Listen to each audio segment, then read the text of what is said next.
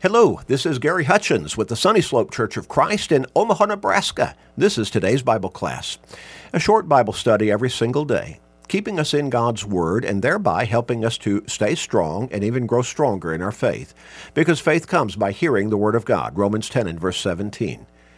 You know people in your life who need to grow in their faith, don't you? They need to start thinking about their soul's salvation, their relationship with God, about eternity, because it's coming. Help them by sharing these short studies with them every single day through Facebook friends, text messages, and other technological means. Share with your family members, friends, work associates, neighbors, with literally everybody you can every day. You may help somebody turn their life around. You may help somebody get to heaven. Eternal life, what a great blessing for them, but also a great blessing for you. So make that commitment and start sharing today and every day with everybody you can.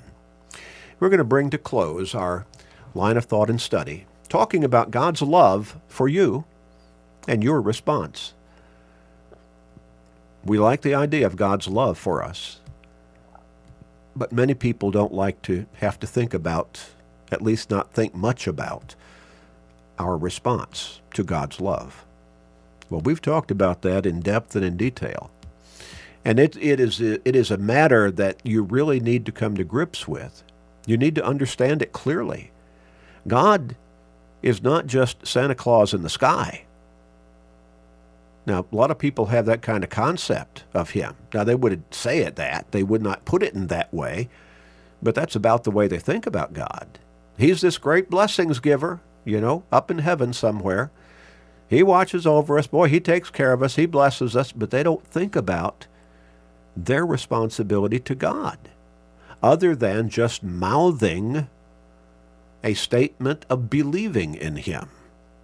Or maybe even going a little farther and saying, I have such a great relationship with God. But all that's words.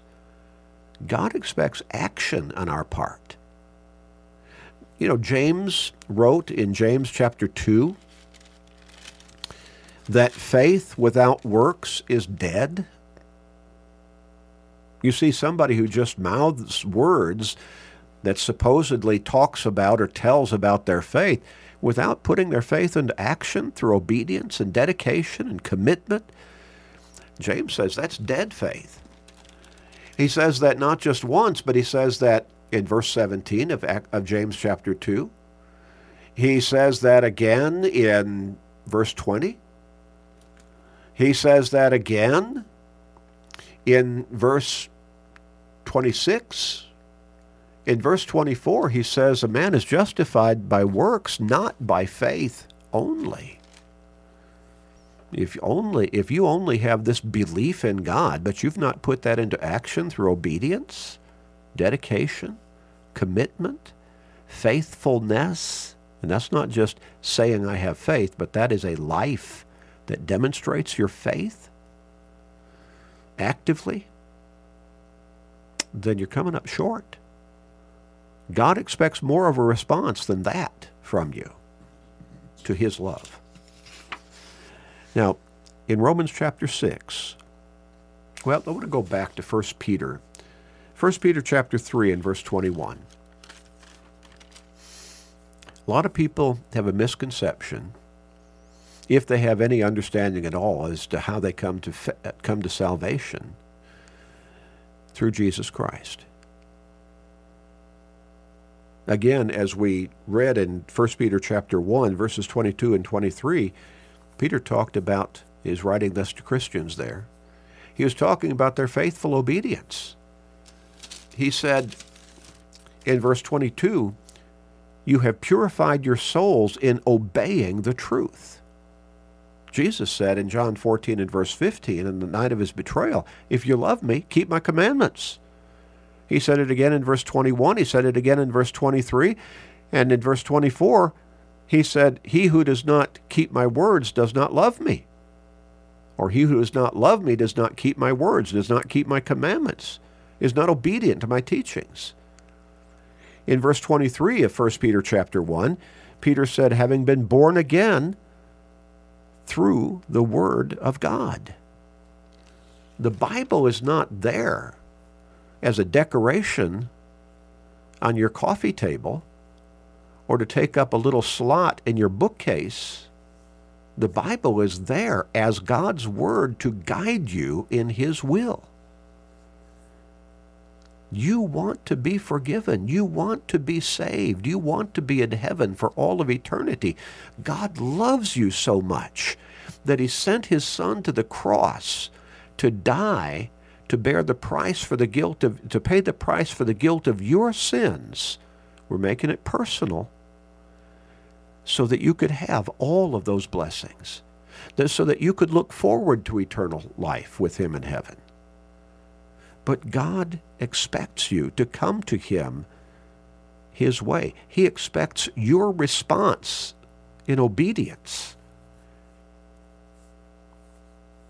Remember, as we talked last time about many of those Jews on Pentecost, when Peter preached that scathing, that convicting sermon to them, telling them they had crucified the Son of God, they had crucified their Savior, but nonetheless He was still their Savior.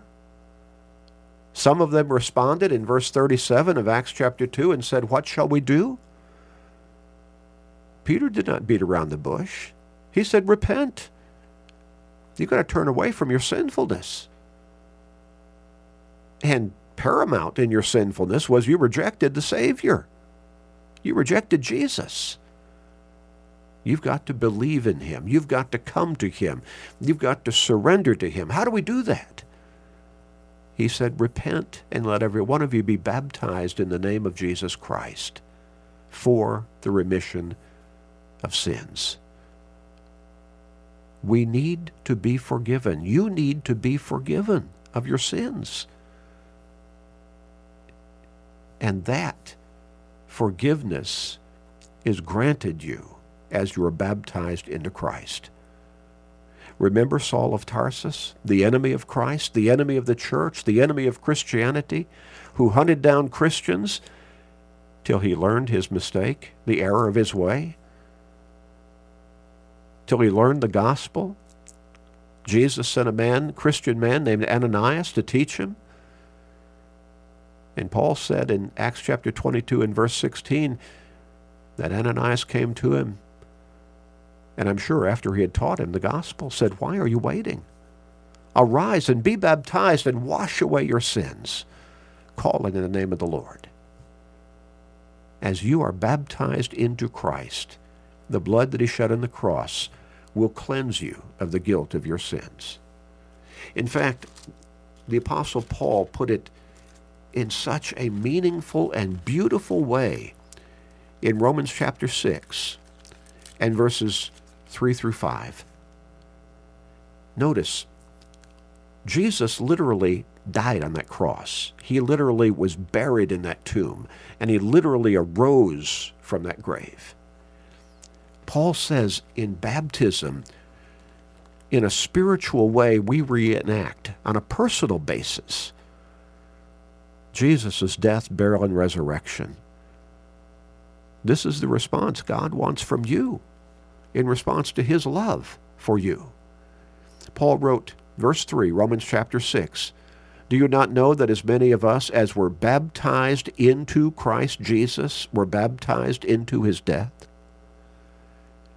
Now, that verse is one of only two in the entire New Testament that have the phrase "into Christ" preceded by the means of coming into Christ. And they both say the same thing. Baptized into Christ. We're baptized into His death. You see, when we're baptized into Christ, we die to our sins. We die to the guilt of our sins. Verse 4, "Therefore we were buried with Him through baptism into death." Jesus literally was buried in that tomb. As we are plunged beneath the waters of baptism, completely submerged, we're buried with Him in that act of baptism into death, dying to our old lifestyle of sin with all of its guilt. That just as Christ was raised from the dead by the glory of the Father, even so we also should walk in newness of life. He came forth from that grave, alive, risen. We rise out of that grave of water in baptism.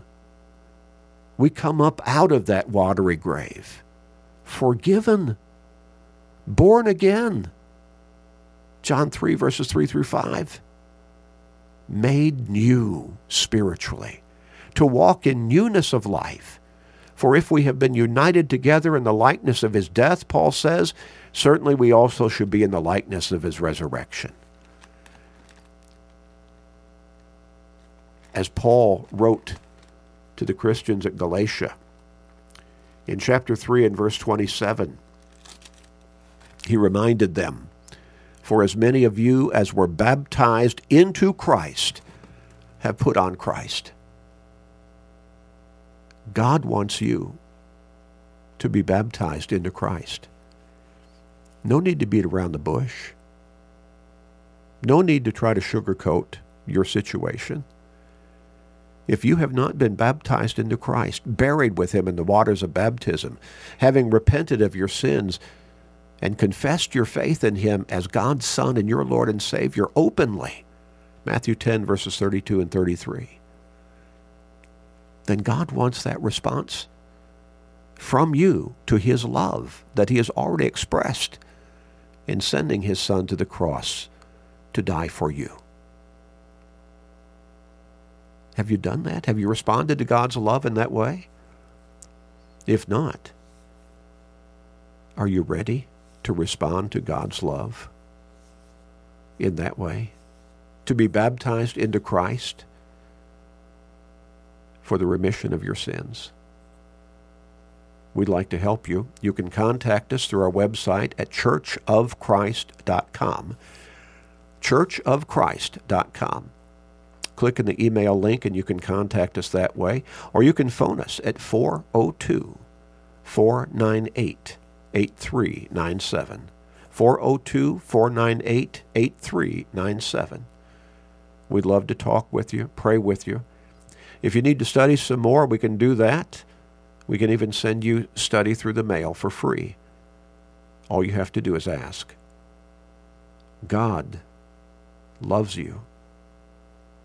He expects a response of loving obedience to him